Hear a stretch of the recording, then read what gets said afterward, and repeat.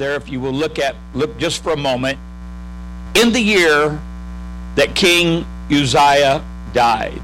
In the year that King Uzziah died.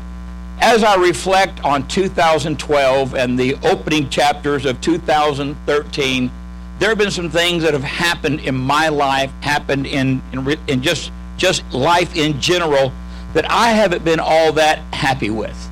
I don't know if anybody can relate to having a bad year. Can anybody in the building relate to having a bad year? I remember a couple of days ago, Pastor AC and I, we went out into the forest area.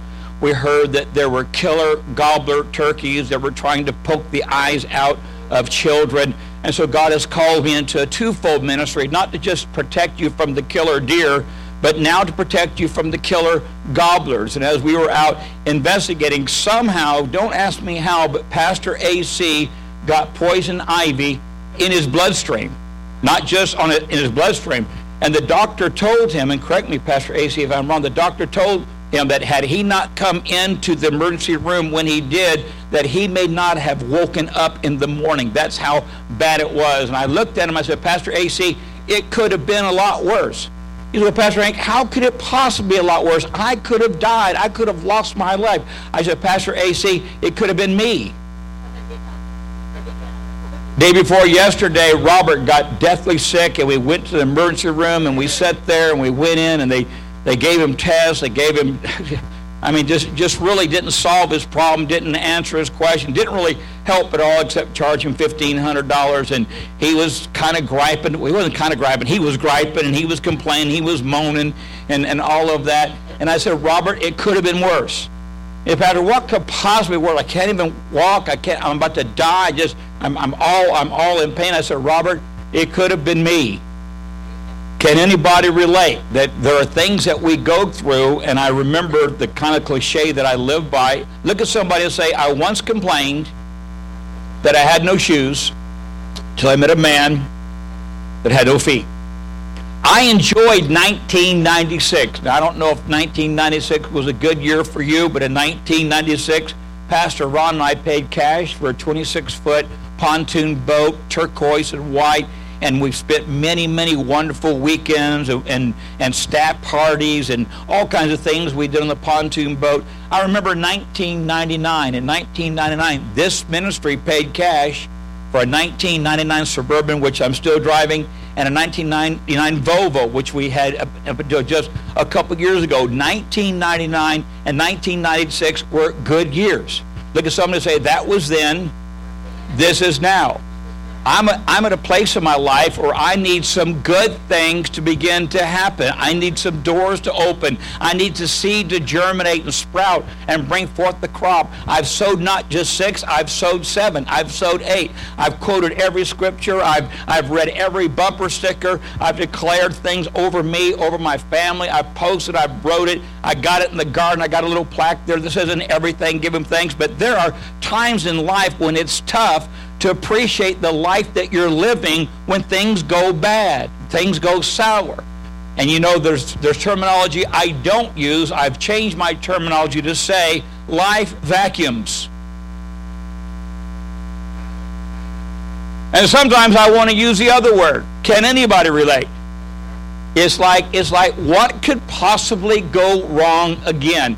And then I realize that sometimes, because I have chosen to live a holy life, shun the wrong and do the right, I realize that there is a big bullseye on my back. I realize that Jesus said, if they hate me, they're going to hate you. Jesus said, blessed are you when men shall persecute you and say all manner of evil against you falsely for my sake, for great is reward in heaven. I like part of that scripture that says blessed, but I don't like the part about the reward in heaven.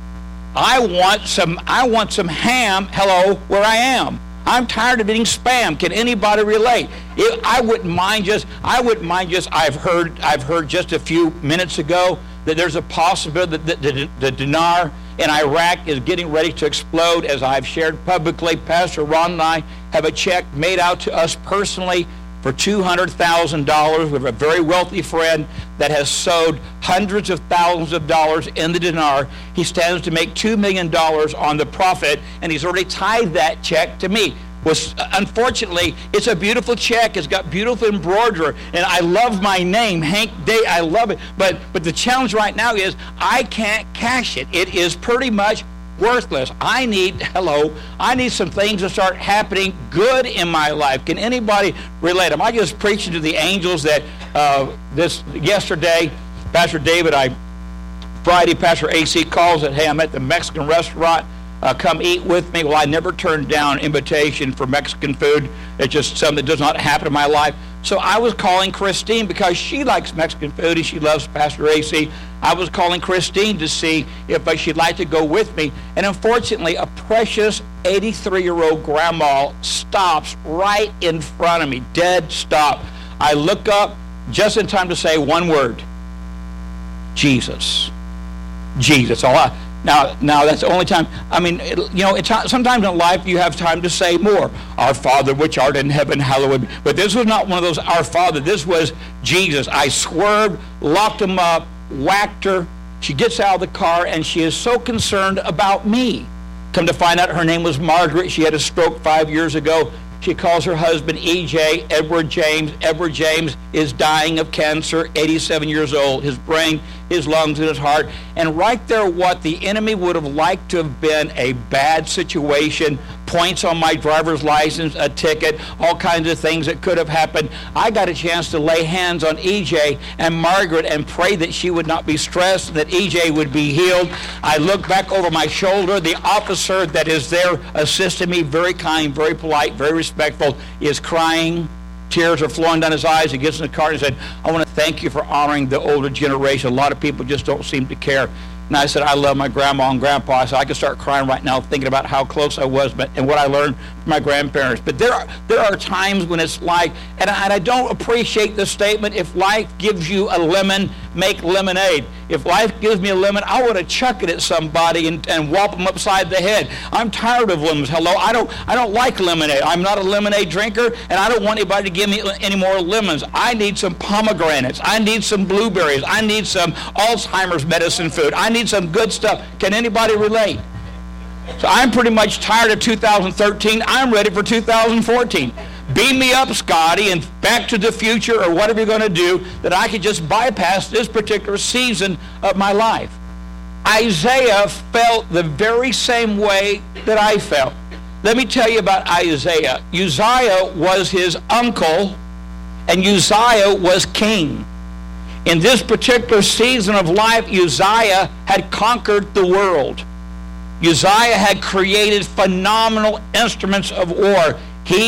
Under his watch, the catapult was invented, which was the ability to throw a very large rock over the walls of fortresses and do great damage. He was a great warrior. He was a great king. And what an honor it was for Isaiah to have an uncle that was ruling the world. Can you imagine the carte blanche? Can you imagine the banquets? Can you imagine the prestige? Can you imagine all the things that were attached to being the king's nephew? You got to sit at the finest tables, the nicest restaurants, meet the coolest people, have the best toys, be respected, be honored. And in this season of Isaiah's life, he kind of got his eyes off the things that he was supposed to be doing, kind of got his eyes off of his destiny, off of his focus, because he declares this: in the year King Uzziah died, I saw what? Help me. In the year that King Uzziah died, I saw what? Come on, shout it, shout it. In the year that King Uzziah died, I saw what? Lord. Okay, you're all wrong. Do we have the scripture? Did you put it up there for me? In the year, King James, read it with me. In the year that King Uzziah died, I saw what? Shout it out me. Also. Look at someone and say, also. Isaiah had got his eyes off of God and got his eyes on stuff. Got his eyes on circumstances. Got his eyes on tragedy. Got his eyes on negativity. He surrounds himself with people that agree things are really bad and life really does vacuum. But there was a moment in Isaiah's life when he must have remembered, there must have been something in his spirit that he remembered where he used to be with God, and he begins to refocus on God. And guess what? God was right where he left him, seated on a throne, high and lifted up, and his train filled the temple. May I tell you today, no matter how dark it gets, how gloomy, how negative it gets, that when the clouds roll away, the sun will come up tomorrow. You can bet your bottom dollar the sun will come up tomorrow. This might be a bad day, but this day is coming to closure, and tomorrow the promises of God are new every morning. Great is his faithfulness. I put the bad things on the back burner, and I reach towards those things which are before, because I'm pressing towards a goal, a mark, the prize, the high calling of God. And some of us, the only way we can get to where we're supposed to be is that we're going to go through tests. Some of us don't test well. I was very privileged younger in life to have a photographic memory. I was very privileged. I don't ever remember studying for an exam, ever. 2 years of college, I don't ever remember really having a study sheet.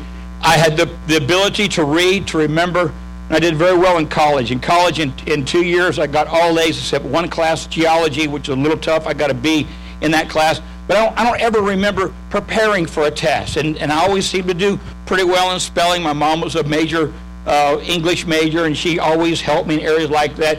But some of us just don't test well. We might know the material. We might have the material memorized, but when we come to the pressure of taking the test, a lot of us panic. Look at somebody and say, "Don't panic."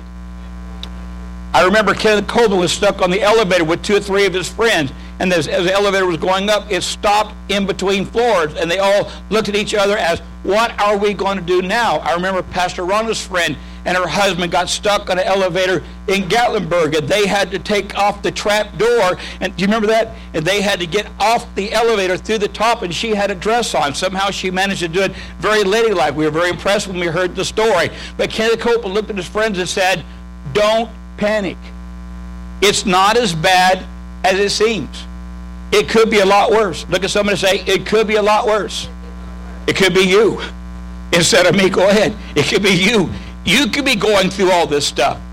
You could be putting out fires and killing giants. I personally have run out of stones.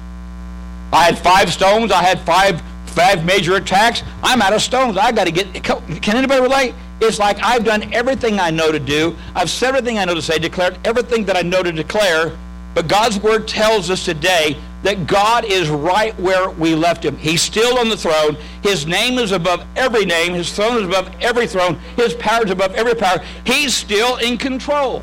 And Job said, "Though he slay me and the skin worms destroy my body, yet in my flesh I am going to praise God." Job knew there was a resurrection. He knew that better days were ahead. He was going through some stuff, didn't know why he was going through stuff, but he said, "I will not curse God. I will stand my ground. I'll live for God. Naked I came in this world, naked I shall leave. If I crash and burn, I'm still going to serve the Lord." And what a great attitude, what a great mindset. In the year that King Uzziah died, I saw also the Lord seated upon the throne, high and lifted up, and his train filled the temple. We know that train through years and years of study, that God clothes himself with our praises. That train is like the veil of a beautiful bride. It flows from his head down to the bottom of the throne. And every time we praise God, we clothe him with our words. That's why it's so important to be an instrument of praise and an instrument of worship. I saw the Lord high and lifted up, seated upon the throne. His train filled the temple. Above it, the train, stood the seraphims. Each one had 6 wings. With 20 he covered his face, with 20 he covered his feet, and with 20 they fly. And one cried out to another and said, "Holy, holy, holy is the Lord of hosts, and the earth is full of his glory." And the post of the door moved at the voice of him that cried, and the house was filled with smoke. Now I know this is a very popular passage of Scripture that we love to reiterate and we love to look at. But when we pray, "Lord, our Father which art in heaven, hallowed be thy name, thy will be done in earth as it is in heaven." If you had a mirror today that had the ability to reflect what was taking place in heaven. You would see a throne, you would see God on it, you would see Jesus seated to the right hand, and you would see angels praising and worshiping continuously night and day. They rest not night and day, declaring, holy, holy, holy is the Lord of hosts. And as the angels continue to do what they're supposed to do in heaven, the Bible says the earth is filled with the glory of God, because God set that perpetual worship up.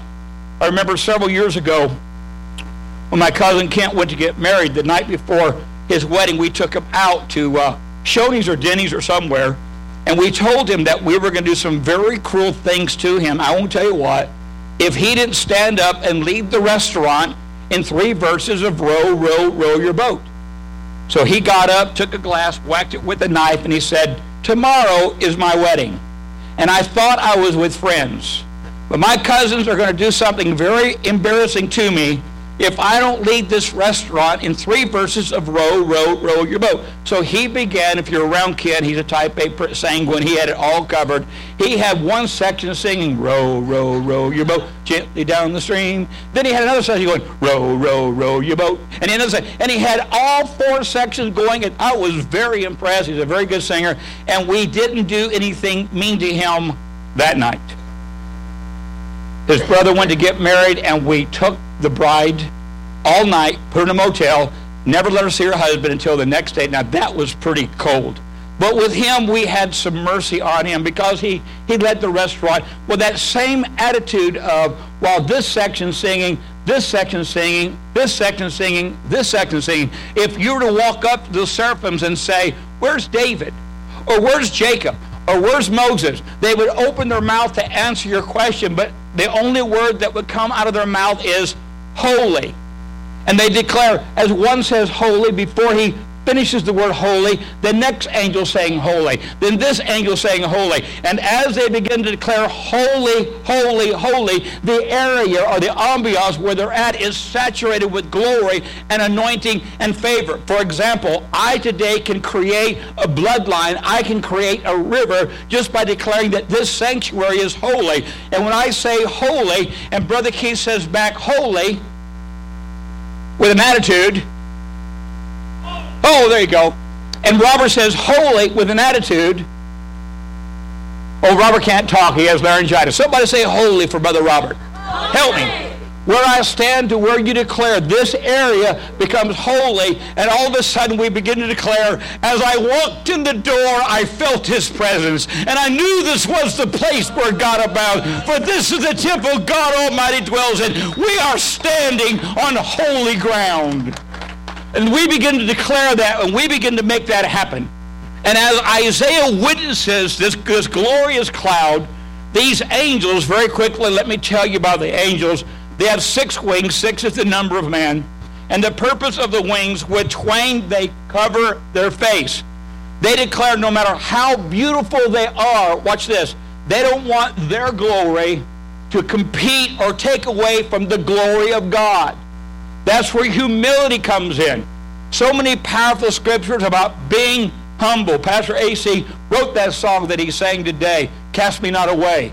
And the song says, if you require myself, I would give myself. But all you require is a humble and contrite spirit. When you walk in humility in good times and bad times, can anybody relate? Led Zeppelin said it so well in June of 1971. Good times, bad times, you know I've had my share. It goes with the flow. There's going to be peaches, and there's going to be lemons. It's all a part of life. It's all a part of where we're at. This poor little grandma, 83 years of age, was going to Cook's to buy some macaroni and cheese. She's sitting at a red light, minding her own business, when all of a sudden, bam! That's off the Cook Emerald. That was me whacking her with my 1990 Chevy. She didn't get up that day dressed for an accident. She didn't get up that day dressed for a tragedy. She just got up to walk through life and do the few chores that she could do at 83 years of age. You see, there are seasons in our life. We don't get up saying, hey, I'm probably going to be deceived today. Hey, there's probably going to be some warfare today. We probably should. When the minute our feet hit the floor like Donnie, realize that we have 9 lives, we've already lost 6 and compromised 3. I mean, we're a walking time bomb. We're just going to walk somewhere and let something blow up. Can anybody relate? But the word declares, greater is he that is in you than he that is in the world. In this world you shall have tribulation, but be of good cheer. I have overcome the world. So what we cannot do is get caught up in pride or get caught up in anything that would take away from the glory of God. So the angels would cover their face so that no one could see their glory. Then they would cover their feet. In other words, they prepared to come into the presence of God. There are many people, let me say this very, very carefully. There are many people that from Sunday noon service until the next Sunday noon service, they do absolutely nothing to prepare themselves to go into the glory of God. There's no prayer. There's no praise. There's no worship. There's no declaration. There's no light. They come in, they sit, soak, and sour. Hello. They sit, soak, and sour. The music's too loud. The music's too soft. There's no hymnals. The praise and worship leader doesn't have any hair. What's that all about? Hello. It seems like people, all they do is gripe, fuss, and complain, and they mentally, I've heard that word before. I've heard that scripture before. I got Pastor Nick right here in my Bible. He preached that 11 years ago, like you remembered it. Hello, like you remember everything I taught you 11 years ago. I can't teach it again. Hello. So they do absolutely nothing to prepare themselves in the presence of God. They get up on Sunday morning, they put their done somebody wrong song, country, western music, all the way to church. They backed out of the garage, ran over the kid's bike, told the kid 100 times not to put the bike behind the car. By now, Dad, you should realize the bike is behind the car. You need to move the bike before you get in the car. Am I helping anybody in the building? We fuss and fight all the way to church, or we decide where we're going to eat lunch, or we talk about what happened the night before. We walk in with an attitude that smells. Our worship is stinking. Am I helping anybody in the building? They look at somebody and say, he's not talking about me. I have fasted, I have prayed, I've spoken tongues, I've done everything I can to get ready for the service. I'm dressed up, I'm nice, I'm ready, foot. They got their feet covered, got their face covered. With the other two wings, they're constantly hovering about the throne of God. You ever met anybody that's constantly hovering around the throne of God? Good times, bad times, blessed, negative, attack, that no matter what's going on in their life, the words that come out of their mouth, I mean, they're precious, they're special, they're a blessing, they're a light. There are many in this building that are like that. You really are like that. You just don't realize how much power you have when you walk in that particular mindset, when you walk in that particular favor and blessing. Listen, no matter what's going on all around you, God is God. The cross is there. Resurrection is coming. There is a rapture. There is a heaven. There's favor. There's blessing. And if we don't get into that until we get to that glory land, then for millions and millions of years we will rest not day and night, praising Him, worshiping Him, enjoying the things that He's prepared for us. Give the Lord a hand, if you will, in this place. As these angels, thank you, Daniel, son. As these angels begin to worship God, it creates an ambiance of power. That's why Pastor Ron has been teaching the past several weeks on the power of our words. There are doors that are closed to us, that the only way those doors are going to be opened is through communication with God. He says, you have not because you ask not. There are things that God has promised in His Word. He's even promised to do creative miracles for us. There's a passage of Scripture that says, if you need anything from God, ask Him and He shall give it to you. And then Jesus says, again I say, whatsoever you desire and you pray, ask the Father and you shall receive them. In the Greek, the translation there, what Jesus is saying, if you need something from my dad, ask for it. And if we don't have it, we'll make it. How cool is that? God custom makes, He custom molds His answer to fit your life. He's not going to give you something that's going to apply to somebody else. Jacob got Esau's blessing. Esau's blessing wasn't all that great. When you look at Jacob's blessing, it was a better blessing than Esau, but Jacob coveted Esau's blessing. Listen, God's got something for you that's better than anybody else can give you. It's custom made for you, and all he wants you to do is communicate with him. The Bible says when the angels continuously praise and worship, immediately the posts of the doors were shaken. That means the very hinges that will try to keep your blessings closed to you, the very doors that are locked and bolted, God said, if I can't open the door, I'll blow the posts and I'll give you the whole entrance. I'll give you your heart's desire if you will persistently pursue me like you really mean it. Ye shall seek me and find me when you search with me with all your heart. We quote Jeremiah 29 all the time. I know the plans I have for you. But 3 verses earlier says, you shall seek me and find me when you search for me with all of your heart. So there's a pursuit here that the angels have. They're walking in this vein of creating power, creating glory, creating favor. Notice what happens. Isaiah is got his eyes off of God, got his eyes on circumstances, and all of a sudden he just catches a glimpse. Pastor 8, just a glimpse. And he catches a glimpse of God's glory. Notice what he says there, if you'll go with me to Isaiah 6. Verse 5.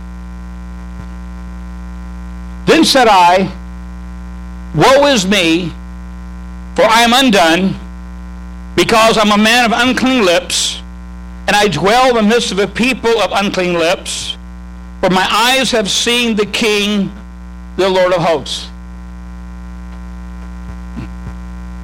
When you pursue God's glory with attitude, when you pursue God's glory with effort, God does not play hide and seek with his children.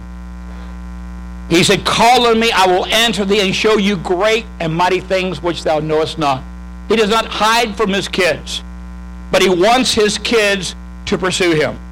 And he wants their hearts to be serious in their pursuit, the same way a hunter would pursue a deer, the same way an archer would pursue a target. That's the way God wants us to pursue him, with effort and with attitude. And when we find God and when we acknowledge God, the first thing we realize is how great he is.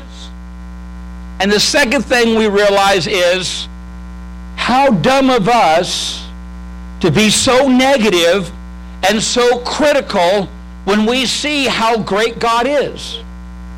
And it's like God didn't oversleep. Jesus went to the tomb of Lazarus 4 days late.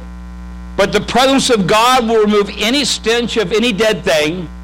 The presence of God will remove the sting of any negativity. When God comes, he comes with joy and fullness of power. Matter of fact, he said, joy unspeakable and full of glory. And so what happens, the first thing that happens is that when we acknowledge who God is, then we realize how dumb we have been. And Isaiah declares, I'm undone.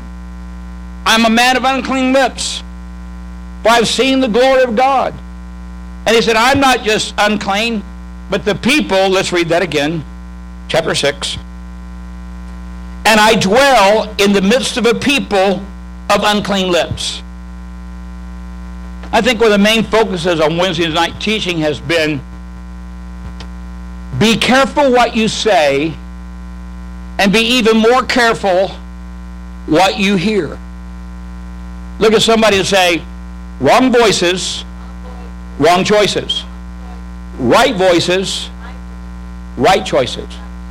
How many times have you gone to Walmart or Academy? Let's make me the brunt of this joke.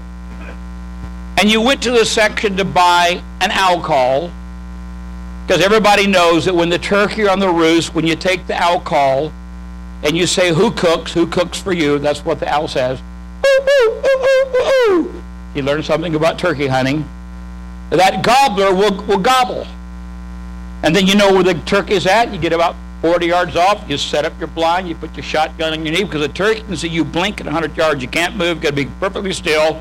And when the turkey comes off the roost, that's when he meets Jesus, or wherever turkey meet, whenever they go to that turkey land in the sky.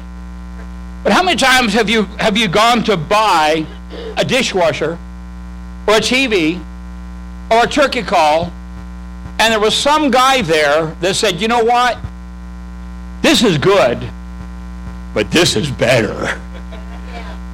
I don't know, Pastor David, Pastor Connie, you're much younger than I, but do you remember the Edsel commercial? You got to have an Edsel. And it was pretty much it was like the Corvair. How many remember the Corvair? It had a great big rubber band that I mean, it's pretty much a worthless vehicle, but it was like, you go to buy something, and I know Chris and I can relate because we go to buy a guitar or an amp, and then someone says, oh no, you need this amp. It's like, holy, it's supernatural. It's a God can, this amp will make you play better. This smart, can anybody relate? See, it's important who you allow in your life to give you input. Because what Isaiah realizes, not only is my confession out of order, not only are my words negative and my spirit critical, but I'm hanging around a bunch of people that they're negative and they're critical. And they don't really mean to be. Some people see the glass half full. Some people see the glass half empty. While they're observing the glass, I'm drinking it. I knew that Robbie wouldn't appreciate that. There are seasons. Let me back up. There are voices in your life that will give you bad counsel. There are voices in your life that will give you bad or wrong information. There are voices in your life. That's why the Bible says there's safety in the multitude of counseling. Before you buy a vehicle that you're going to drive, well, I've been driving a vehicle since 1990. I've been driving a vehicle since 1999. I would say I'm a long-term vehicle owner. Hey, if it ain't broke, don't fix it. Hello?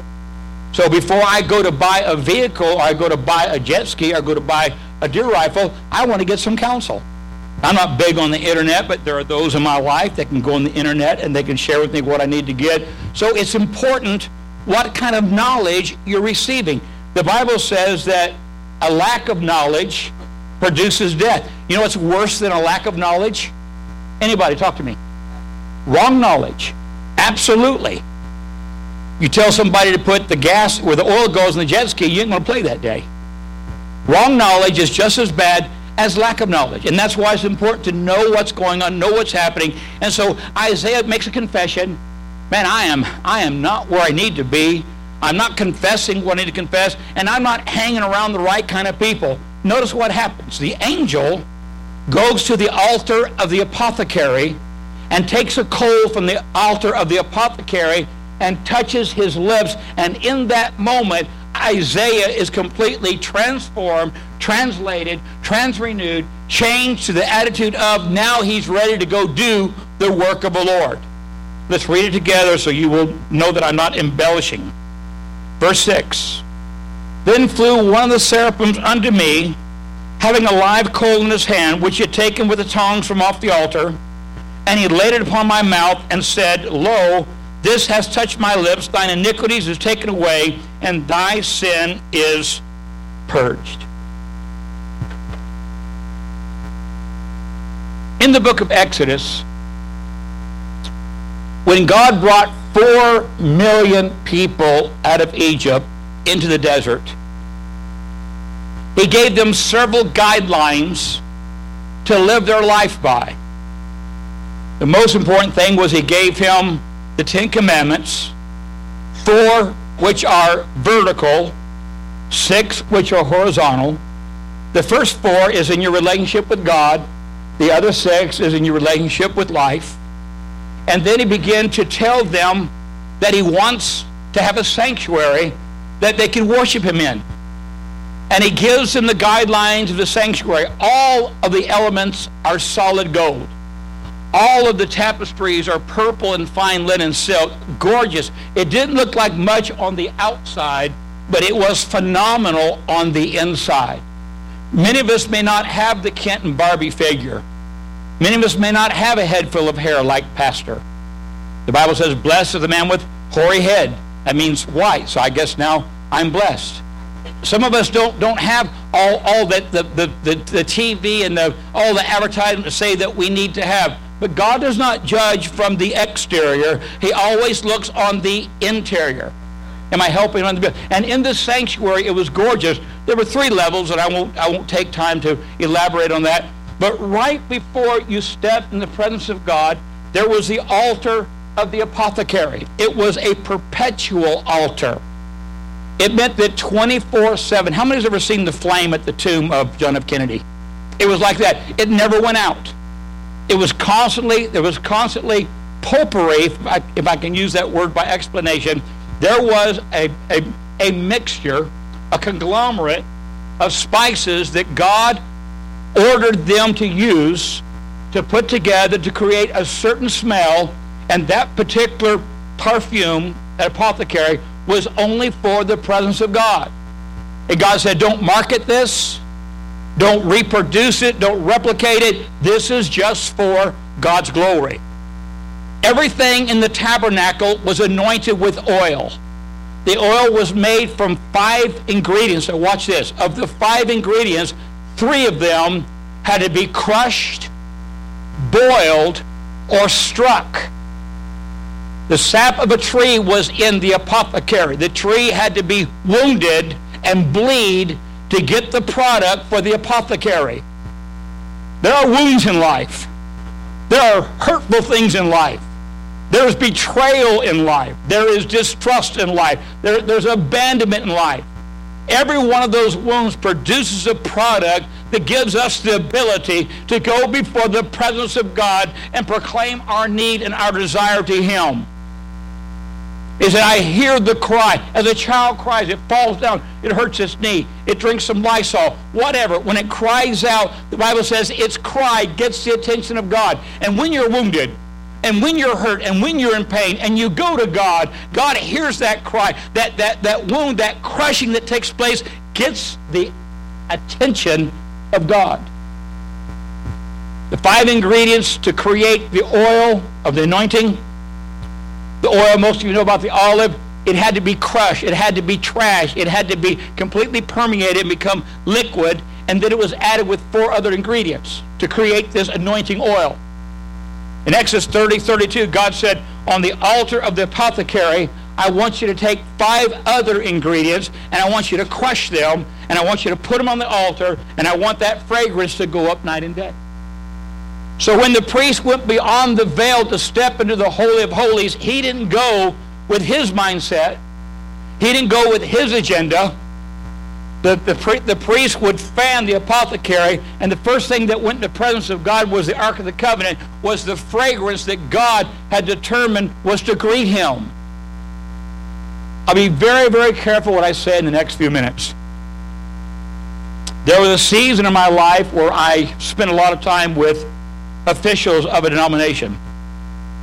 When I would go meet with those officials, I would wear Paul Sebastian.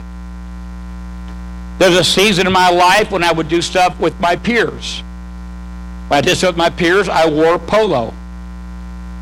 There's a season, and still is in my life, when I choose to be romantic, I wear happy. A Clinique. It's a home run. At one time, I had Eternity. I had 8 different colognes lined up, and depending on what kind of mood that I was in, I would wear that particular cologne. Cologne smells different on different people. Matt wears a cologne that I love, but when I don't know what it is, but when I try to wear it, it smells like muddy boots. In other words, it smells different on one than it does the other. Our words create our ambiance of God's presence. I wonder what we smell like when we come into the presence of God. Do we smell like happy? Do we smell like Paul Sebastian? Or do we smell like muddy boots? We came in with a complaint. We complain the whole time we're there, and then we leave with the complaint. And some of you people, you don't have BO, you have SO, spiritual odor. And it's not really all that. I told you it's going to be very, very careful here, so let me back up. God loves you just the way you are. We're all His creature. We're all going to heaven. So do the right thing. Hug a tree, choke a fish, be blessed.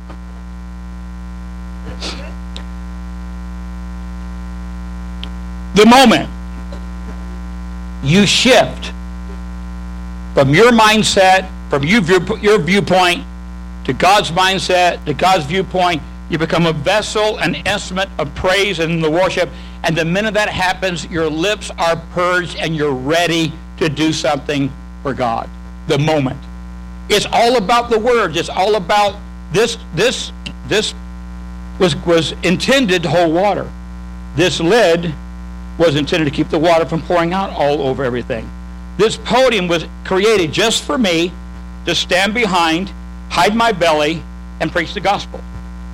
This basin was intended just to hold flowers. This offering bucket was intended to hold your offering. Just as all these things have a purpose, you were created not to be rich and famous, not to be an American Idol, not to be a fan of J-Lo, Bono, or Jen-Lo. You were created to be an instrument of praise and worship, and from your mouth, praise and worship is supposed to permeate and flow to such a degree you saturate everything around you that everybody looks and sees the glory of God operating out of your life. Now, you might have to be Grandma Carolyn's age to get to that place where you talk like that, but that's a goal that we're all pursuing. So let's just review. It's 10 minutes to 12. Let's review just for a minute. Isaiah's all messed up. Priorities out of order. The things important to him crash and burn. He looks up. Look at somebody say, he looks up. Sees the glory of God. The moment he looks up and sees the glory of God, he looks in. Self-inventory. Looks in the mirror. I'm messed up, and I'm hanging around people that are messed up. Then, when the worship touches his mouth, he looks out.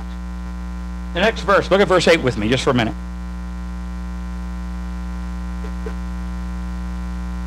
Took the coal, laid it upon my mouth. Lo, this has touched my lips. Thy sin is purged. Also I heard the voice of the Lord saying, Whom shall I send, and who will go for us? Then said I, Here am I, send me. Guess what?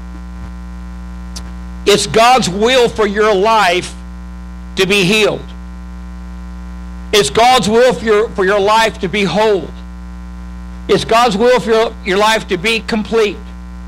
There are seasons that we go through stuff that's getting us ready to become complete, whole. Let me say this carefully. There are school books and there are classrooms that we have to endure to pass the test. But with the passing of the test always comes a promotion. Am I helping anybody in the building? So you're not supposed to be sick the rest of your life. You're not supposed to be trying to recover from drugs the rest of your life. You're not supposed to be in a financial pit the rest of your life. You're going to get healed. You're going to get healthy. You're going to get whole. You're going to look up as a worshiper. You're going to look in as a disciple. And you're going to look out as an evangelist. Look at somebody and say, I see clearly now. The three purposes for your life, body, soul, and spirit, is to look up and worship, disciple yourself, train, prepare, read, study, hang around people that know stuff. You can't learn something from somebody who don't know anything. Am I helping anybody? It's so funny that when I went through divorce, everybody had an opinion. Most people said, you just need to get over it. You know what I wanted to do and did at times? Just slapped them, pushed them down, beat them up. You have no clue what I'm going through. What do you mean, get over it?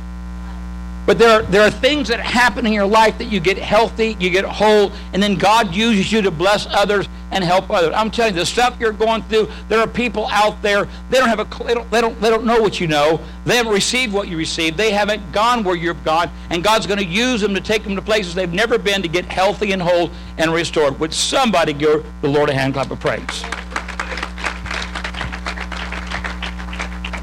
I have one more vein I would like to go into. Can we do this in 5 minutes? Give me 5 minutes.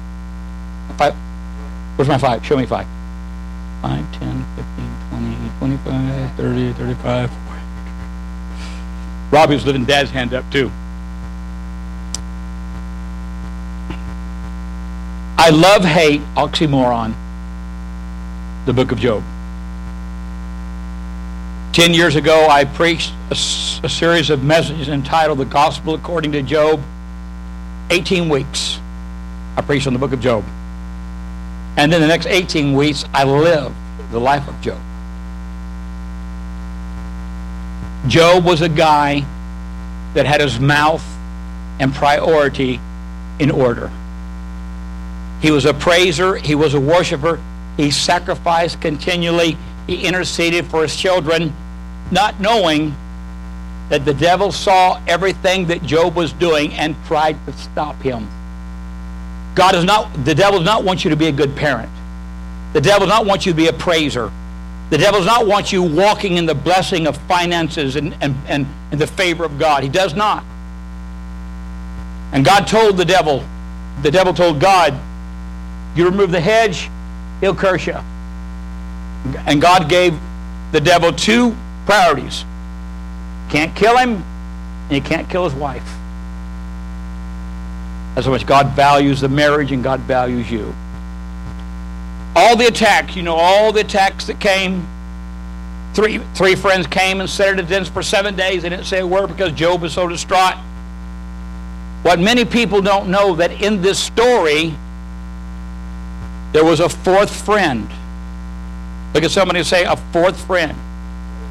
No matter what fiery furnace you're enduring, there's a fourth man. No matter what lion's pit you're in, there's a fourth man. No matter what elevator shaft you've fallen down and you're holding on the rebar for dear life, there's a fourth man in that elevator shaft. No matter what kind of report you get from the doctor or the lawyer or whoever, there's always a fourth man. In this 32nd chapter of Job, you don't have to turn there, God gives this kid 5 chapters. And he begins to acknowledge, first of all, I'm young, you're old, I've been taught to respect my elders, but to be honest with you, the words that have come out of your mouth is not valid. Then he says, two times he said, may I share with you my opinion. And in that 32nd chapter of Job, he says, I'm like a wine vat that's plugged. I'm ready to explode. Can anybody relate? You get so full of the things of God, you can't be quiet. You can't sit down. You can't shut up. Doris Akers sang a long time ago, sit down. I can't sit down. I just got religion, and I can't sit down. There's something on the inside of me that I've got to share. That's a saying word, I'm sure. So maybe this fourth friend was a saying word. But in Job, the 36th chapter and the 26th verse, this fourth friend shares a revelation. Behold, anytime you find the word behold in the King James, it's a revelation. God is great, and we know him not, and neither can the number of his years be searched out. Job 36 and 26. No. Job, it's not a job, it's a man's name, Job. It's directly after the book of Psalms. It was written by Moses in the wilderness, first book of the Bible. For he maketh small the drops of water, they pour down rain according to the vapor thereof, which the clouds do distill upon man abundantly. Also, can any understand the spreading of the clouds or the noise of his tabernacle? Hannah, this is a 7th grade question. God asks the question, does anybody in the building know how rain works? Austin does. Anybody else? Robert? Jerry? Heidi? Who else? How does rain work? The sun attracts vapors from lakes, streams, rivers, creeks, ponds, tanks. These vapors, like a magnet, rises up in response to the sun's heat. And as they rise up, they begin to form clouds. The clouds cool, condensate, and lower, and as they lower, rain begins to fall. Let me tell you how important rain is. In Hawaii, they don't measure rain by the inches, they measure it by the feet. And if it doesn't rain at least 4 foot in Hilo, there's no harvest of pineapples. Rain determines whether the salmon go back within inches of the place where they were spawned. Rain will allow that salmon to realize it's time to leave the Atlantic Ocean, to leave the Pacific Ocean, and to find the tributaries and rivers in which they came when they were birthed, and go within inches and lay their eggs and die. Rain determines that. In Crisfield, Maryland, if you've ever had the privilege of being there when the crabs come in, it's unbelievable. Crab cake, crab sandwiches, crab salad, crab milkshakes, I mean, anything you can do with a crab, they do it. But I've been told if it doesn't rain the right amount, the crabs won't return into the bay. We know that rain falls, it softens the earth, it germinates the seed, it causes things to grow. The Bible promises us that the latter rain shall be greater than the former rain. So God is asking a simple, fundamental, scientific question. Do you understand how rain works? And I believe I've presented it pretty clear, haven't I? He said, if you could understand the spreading of the clouds, you can also understand the noise of his tabernacle. If you're in heaven right now, is God playing 88.8? Is he playing 103.1? Or is God in the 70s, 107.4? Or is God in the rock, 106.5? What is the noise of God's tabernacle? As we do that mirror thing, anytime you look in the mirror, like behind you, the word ambulance is always backwards. So if you look at the mirror, you see the word, are you with me? If you look at noise backwards, you get the word Zion. So for us to walk in Zion, and the blessings and the promise of God, we need to know what is the noise of God's tabernacle. To do that, I'm going to illustrate. I'm going to ask this section to my immediate right to be prepared to say, glory. And I want you to say it so loud that we shake the ceiling tile. You guys want to practice?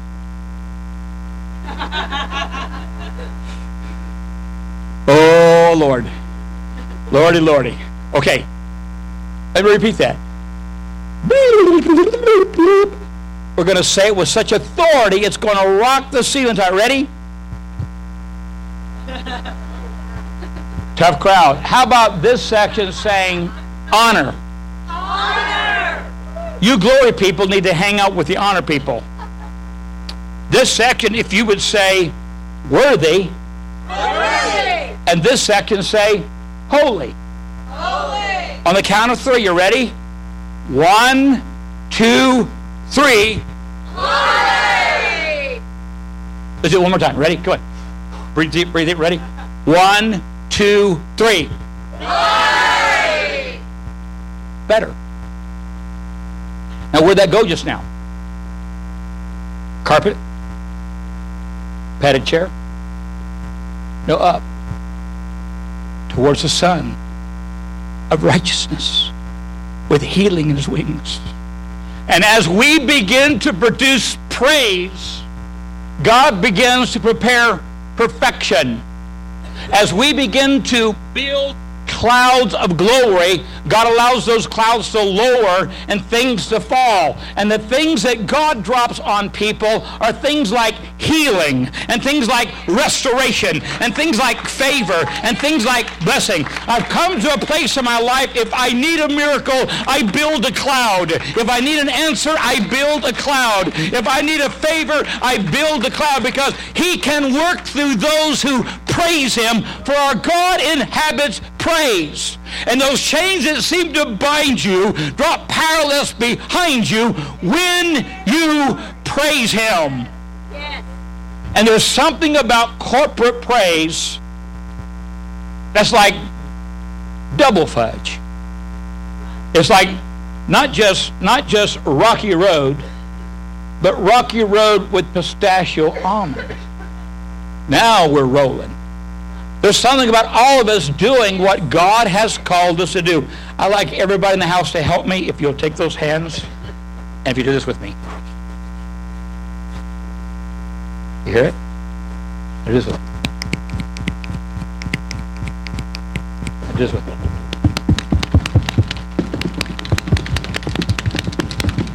I hear the sound of the abundance of rain. It's beginning to rain, rain, rain. Hear the voice of the Father saying, whosoever will. That's me. I go into His presence. I don't care what the doctor report says. You know, my mom told me Monday, she's cancer-free.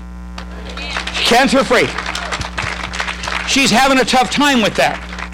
And I said, Mom, the same doctor that told you that you had cancer is the same doctor that's now telling you you're cancer-free. Whose report will you believe? I choose to believe the report of the Lord. And His report says, I am healed, I am blessed, I am anointed, but not without, you ready, Robbie? Scars. Dead things don't produce scars. Dead things produce decay, mold, rust. But when you're wounded and you survive, now this generation can't relate.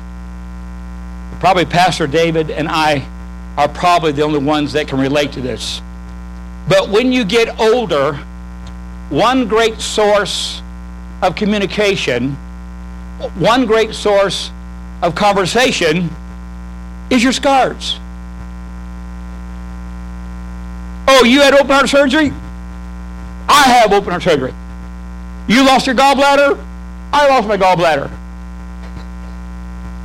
Hello? How'd you get that scar? Where did that scar come from? And as you begin to share your scars, it reminds you, Friday I whacked a truck, probably $1,000 of the damage to it. It's not worth $1,000, so it's no harm lost. I probably whacked her $1,000 of her car. We have insurance. But when I look at my scars, it reminds me of battles I survived. I survived that divorce. I survived that drug abuse. I survived that bankruptcy. I survived that lawsuit. I survived that. And I got the scar to hold up, to show God, hey, we did it. Good job, God. We did it. Through many dangers, toils, and snares, I have already come. 'Tis grace has brought me safe this far, and grace will lead me on. We conclude with the provision of the promise. When the storm was over, Job was restored twice everything he lost. I may share with you one day what double honor Isaiah is all about. And can we go back to Isaiah just for a moment? And I wish I had 10 minutes here. I will not take it, I promise you.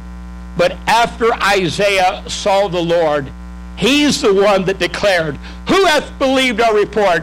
And to whom is the Lord revealed? He was wounded for our transgressions. He was bruised for our iniquities. It was Isaiah said, behold, a virgin shall conceive and bring forth a son, and thou shalt call his name Emmanuel, for he shall save his people from their sins. It was Isaiah that said, hast thou not known, hast thou not heard, that the everlasting God, the creator of the ends of the earth, fainteth not, and neither is weary. And they that wait upon the Lord, they shall renew their strength. They shall mount up with wings as eagles. He goes on and says great things, but when he died, he was murdered as a murderer. But that didn't matter, because he was not investing what the world had to offer. He got his eyes off the world, and he saw the Lord high and lifted up. And when the call was given, he said, here am I, send me. Job gets twice back everything he lost. 10 children, all the wealth. For some reason, Moses, who wrote the book of Job while he was hiding from Pharaoh, names the 3 daughters of Job. I think this is so precious to everybody in this house. After all the storm, all the battle, all the sickness, all of the loss, he names his first daughter a word that means dove. Dove represents to our nation peace, but to the church, the Holy Spirit. Job was saying, through many dangers, all the stuff I went through, God was with me. He never left me. He was there all the time. He was there all the time, waiting patiently in love all the time. The second daughter, he names an ingredient of the apothecary, which means worship. Although Job had nothing to give, no sacrifice, no animals, nothing to give, he never discontinued his attitude of worship. Though he slay me, yet will I praise him. I like to find the Lord, nevertheless he knows the path that I take. The whole book of Job is full of statements of worship. Job said, I put my hand over my mouth so I wouldn't speak. 3 times he says that. I put my hand over my mouth so I won't say things stupid. Never lost his worship. And the third daughter, her name means vision. He never lost God's presence. He never stopped God's worship. And he never lost sight of the vision, the purpose and plan that God has for your life. As every head is bowed, as every eye is closed, as Pastor AC will come and help me.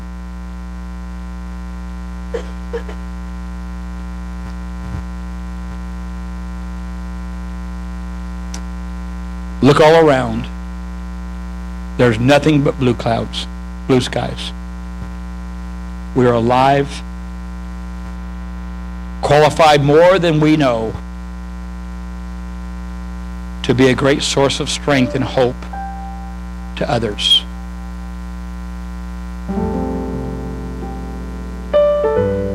We will never be immune from trials. Artist of the 60s says, I beg your pardon, I never promised you a rose garden. The word's very clear about dying to yourself, about dragging your cross of many persecutions. But with that cross and with that persecution and with that death, there are moments of bliss, and there are moments of blessing, and there are moments of favor, and there are moments of encouragement. It may seem as if those moments are few and far between. But what God promises, I will not put more on you than you can handle. Called a stress factor. We built buildings in LA that were anywhere near the airport. We had to put all kinds of purlings and hangers and steel in the roof. So if a plane were to crash in the building could survive a plane crash. That's called a stress factor. There's more to you than you know. You're tougher than you think, and your best days are ahead. There's more to you than you know. You're tougher than you think, and your best days are ahead. Father, bless this house. Bless this congregation. Bless those that touch it. Bless those that aren't here that should be touching it. Bless those listening on Facebook. Bless those that are hearing by Twitter. Let this message encourage this city, this state, this generation, this nation. We were created to praise you and worship you. We have the ability to learn. You said we have thousands of instructors, but not many fathers. We have all kinds of books, helps, tapes, CDs, lessons, life. All kinds of things going on. We will worship you. We will learn who we're worshiping. And then as evangelists, we will share what we so freely have received, we will freely give. We purpose in our heart and spirit. Guard our words. Guard those words that are spoken to us. Be careful what counsel we receive. Be careful what words we hear or say. Keep us strong and healthy.